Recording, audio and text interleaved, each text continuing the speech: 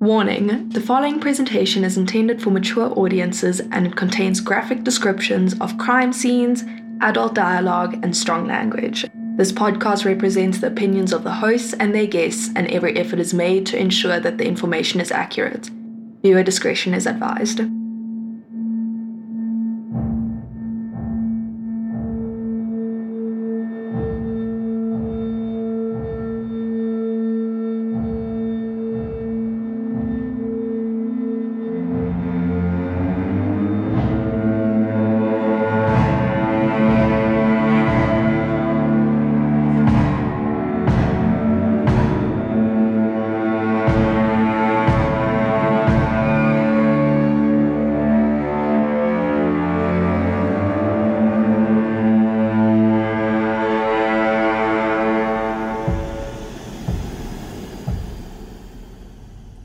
Welcome, fellow armchair detectives. I'm your host, Ashleigh. And I'm your host, Tamlyn Rossouw. And this is Just in Crime. Join us as we explore the issue of gender-based violence and femicide in South Africa by exploring the victims and their stories. 28-year-old Fatima Patel and her husband Rameez Patel lived in Polokwane in a townhouse called Nirvana. Their life looked close to perfect, with Rameez being a massive name in the business industry. But from April 2015, things would take a turn for the worse. Murders, attacks, and staged robberies would soon become the central theme for this young couple's life. Join us today as we explore the double homicide of Fatima and Majheen Patel. The Patel parents, Majheen and Rossouw, moved from India to South Africa in order to start a wholesale empire. They've set up their life in Limpopo, Polokwane, and had two sons, Razeen and Rameez Patel. So this can get kind of confusing throughout the case. So as juvenile as this may seem, for the sake of understanding, we're going to refer to Razeen as the good one and Rameez the bad one, just to avoid any further confusion. So Rameez, the bad one, met and married Fatima Patel, and they would go on to live a very close to perfect life. So, one day, Razeen is visiting his brother and fixing a car tire at his home, when Fatima returns home in a clearly frantic and disrupted state of mind. When she entered the house, she immediately started packing her belongings into a bag, and I can only assume this is an attempt to leave the house. 15 minutes later, Rameez storms into the house in a rage, and the couple start having a very heated argument. While Razeen could not hear what the argument was about, he knew that this must have been bad, and shortly after, their young son came running out the house in complete hysterics. Razeen obviously feels like he should go inside to see what happened, but as he gets to the doorway, is abruptly stopped by his brother and pushed out. Now, while Razeen was curious and concerned about what had happened, he had learned from past experiences that getting into an argument with his brother was definitely not a good idea, since they had had previous assaults against him and decided it was best to leave the property. What happened in the hours that follow is still unknown, but shortly after this whole situation, Razeen, the good one, is contacted by his brother Rameez and told that he needs to meet him at a warehouse. On his way to the warehouse, Rameez, the bad one, picks up a friend who he needs to give a lift to Savannah Mall. The friend gets to the car and opens the door, and he sees on the passenger seat that there is a box.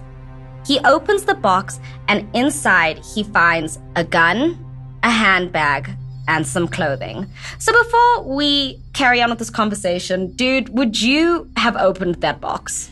Okay, listen, if I was by myself and I knew I had enough time to open it, yes, because I am nosy. But yeah, that's it. But like, what would you even say? Like, if you opened it and you found a gun, a handbag, and some clothing, like, I mean, what do you even say about that? So, I mean, he didn't ask him about what was in the box, but he did ask him where he was going. And he was very honest about this. He said that he was going to meet his brother at a warehouse. The friend honestly did not think this was suspicious, and he was dropped off at the mall and made an agreement to be picked up later when he was done.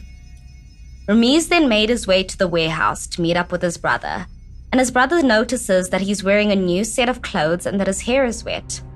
At this point, Rameez hands the box over to his brother and tells him that he needs to go and hide it somewhere in the warehouse, and essentially goes and picks up his friend. I know some of you may be thinking at this point, why didn't he just go and tell the police? He had all the evidence. He should have done that. But I mean, Rameez had previously threatened his brother, like, if you go, I will hurt you. So if anything, he was just far too scared to say anything. At this point, the day goes on and Rameez goes to pick up his domestic worker, Sibongile, at about 5 o'clock. As they enter the house, Sibongile starts to look around and she sees that there is blood everywhere. Just minutes later, Rameez comes out of the room and he is crying, literally wailing his wife's name. He's holding her lifeless body and he's like, Fatima! Fatima! Fatima! And I know this sounds ridiculous, but this is literally how it was described. And I want to make a point of this because I feel like it was just over-exaggerated. It was extremely inauthentic. And I mean, do you think that his domestic worker believed him? No, I definitely don't think she believed him, and I definitely also don't believe him. I mean, like I said, it's the histrionics. It's not authentic at all. And I mean, at the end of the day, I feel like your domestic worker knows more about your life than most people do. So when she saw this, I'm sure she knew that something wasn't up here. There had to have been a buildup of some sort, and I'm sure that she saw it. But we were not the only ones who think that the situation just seems very, very suspicious. So later, when the police arrived, Fatima's body was lying in a pool of blood. Rameez told police that it had been an intruder that hurt her. However, when detectives investigated further, it was concluded that Fatima had been brutally murdered and that none of the story made sense. So Fatima was first hit with a baseball bat in the head. Second, she had then been choked so severely that her tongue bone broke. And then third, she was shot at close range. Now for me, it doesn't make sense. Why would an intruder break in, not take anything, and then on top of it, murder her so severely? It just doesn't make sense. Also, how would they know where a baseball bat and a gun were kept? But the police are on the same page and they feel that this is a typical case of intimate partner violence and the story just isn't adding up. So about a week later, Rameez is arrested for the murder of Fatima Patel. So I would expect the story to stop there. But immediately after Rameez's arrest, his girlfriend at the time, Nazine, calls his brother, asks for the box containing all the evidence, and she burns the contents, excluding the gun. Now, while this is the first time we hear her name, she does come up later, so I want you to just bookmark her name in your head. So, as we know, most offenders have the right to apply for bail, and unsurprisingly, Rameez was granted a bail of $250,000 and returned to life as normal as he awaited trial. Now, you would think that if you are let out on bail, you'd want to keep a fairly low profile and not attract any attention to yourself. But this doesn't seem to be the case. On the 19th of September, Rameez's mother, 51-year-old Majheen Patel, was staying at the same Nirvana home with her domestic worker when an armed and masked robber broke onto the property and opened fire on them. The domestic worker did not sustain any injuries. However, Majheen would not be so lucky and was fatally wounded. She later died at the hospital. Now, as I mentioned before, this whole thing seemed to be an armed robbery gone wrong. But what really set off alarm bells for police officers and detectives is that nothing was stolen. And I mean, if it were an armed robber, why would they only kill one person? Why would they not kill the domestic worker and Majheen? So again, none of the story makes sense. Okay, so I just find it interesting that all these people around Rameez seem to be dying under the same circumstances, and they literally don't make sense at all. Oh no, I definitely agree. And I mean, everyone else agrees. Like, this is too similar to be a coincidence. We have an armed robbery in which nothing is stolen, and then the victims are murdered in a fashion that doesn't actually make sense. Eventually, everyone realizes that Rameez is out on bail and he is quickly linked to the crime. Some sources even say that he was actually there minutes before, and right after he left, the attack happened. Investigators also found out that Majheen had told her friends and family that she was afraid Rameez would kill her. Further investigation took place, and eventually police were able to arrest Rameez a week later in relation to the murder of his mother. Now, you would think that this is enough drama and too many horrific events for one family to go through.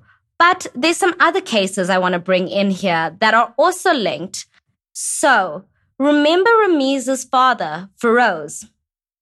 He was actually known as basically the king of the throne in the business world of Limpopo, and earlier that year was also murdered by 2 armed robbers, and nothing was taken, and to this day, this case remains unsolved.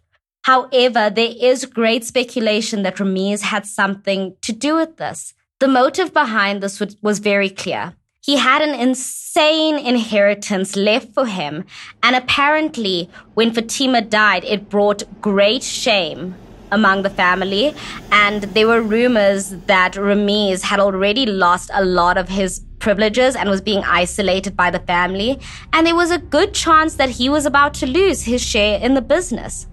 In addition to this, another case I want to bring up. Remember Nazine, his girlfriend? Well, Nazine's father, so technically Rameez's father-in-law, was also kidnapped and murdered. Now, while both these cases have not been linked back to Rameez and he has not been charged for either of those murders, I think we can pretty much say that this is too wild for it not to be connected.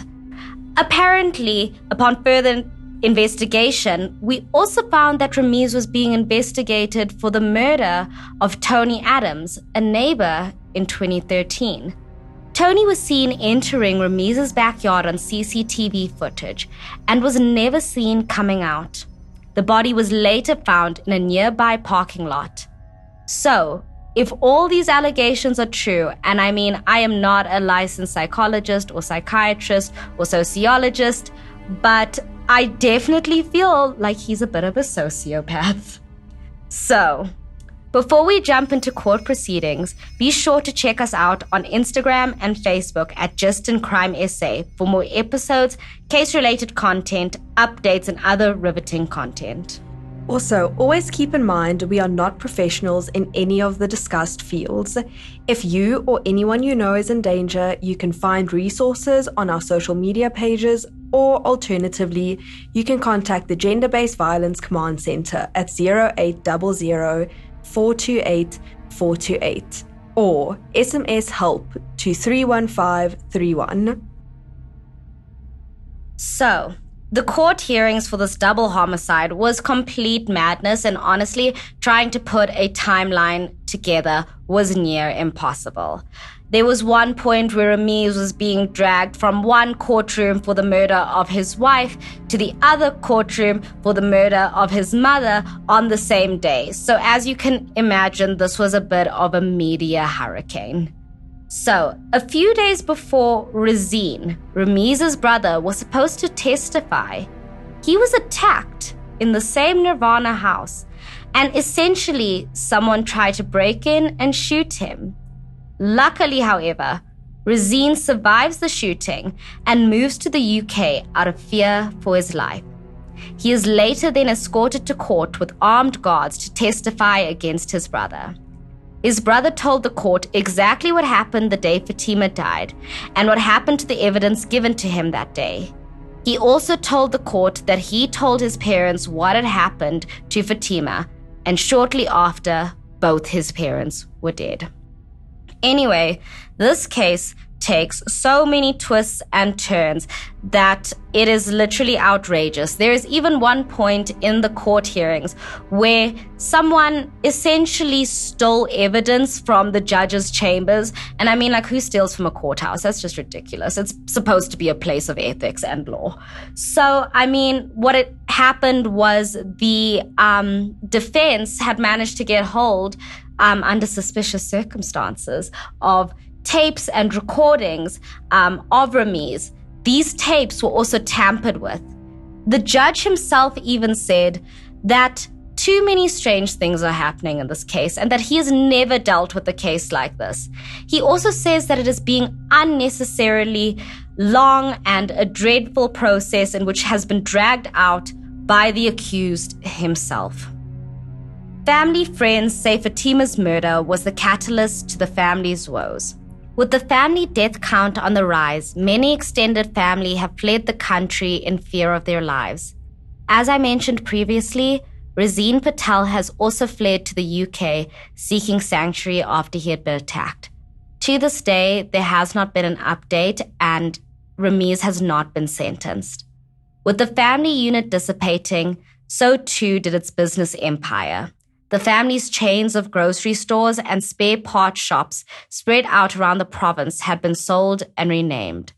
The murders have struck fear into the small Indian community in Polokwane, and I think for many people who heard about this case. The carelessness and lack of empathy that Rameez has shown has been something that has truly left us speechless. So, dude, what did you think about the case? Well, what a case. This guy, I just don't understand. He is such a big danger to society. Like, there's something genuinely not right with him. Yeah, and I mean, like, as I mentioned, I'm not a psychologist. I'm not a psychiatrist. I don't have any degree in people's minds. But I've read a lot of stuff, and I feel like he definitely shows tendencies of sociopathy and also like a narcissistic personality disorder, because who thinks they're going to get away with a second murder on bail a week later and you're related to the victim? Like, how above the law do you have to think you are? And I mean, also, I think we can see from just how he's conducted himself throughout this whole case that it basically, it's the issue that we have of the mindset that a lot of men, I guess, in South Africa have, in that they are taught that they need to be powerful and dominant and violent in order to be respected, and that power can sometimes drive them to do some really insane things. Like Rameez was clearly a case of, if you're going to get in my way, then I'm going to get rid of you. As Rameez was not sentenced, we've decided we're just going to do our own sentencing because the suspense is killing us. So in the court of Ashleigh and Tam's opinion, we're going to start with the least hectic one.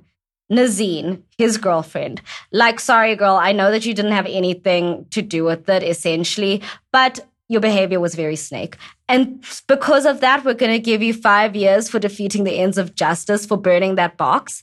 And yeah, maybe she can get off with just like a really expensive fine. Yeah, I feel like I agree with that. And then Rameez himself, I'm going to give him 25 years for the murder of his life, another 25 years for the murder of his mother, 15 years for defeating the ends of justice, and another 15 thrown in there just with some love from me for being a terrible person. And I needed to get a stab in for his father and his father-in-law. I am just still in absolute shock. Like, what an absolute mess of a case. Oh, dude, and I think that's the case with many of these cases. They're just honestly so wild. Unnecessarily wild. Thank you so much for tuning in to today's episode. Be sure to check out our social media for more episodes, case-related content, and other riveting info. We'd also like to give a massive shout out to Christian Patel for creating our theme song. Be sure to check out more of his work on Instagram at Christian_Patel. And then we would also just like to thank Anthony Catano for creating our album art. So be sure to follow him at @Catano on Instagram. And lastly, we'd like to give a huge shout out to VU Media for helping produce this podcast. Be sure to follow them on Facebook and Insta at VU_Media SA.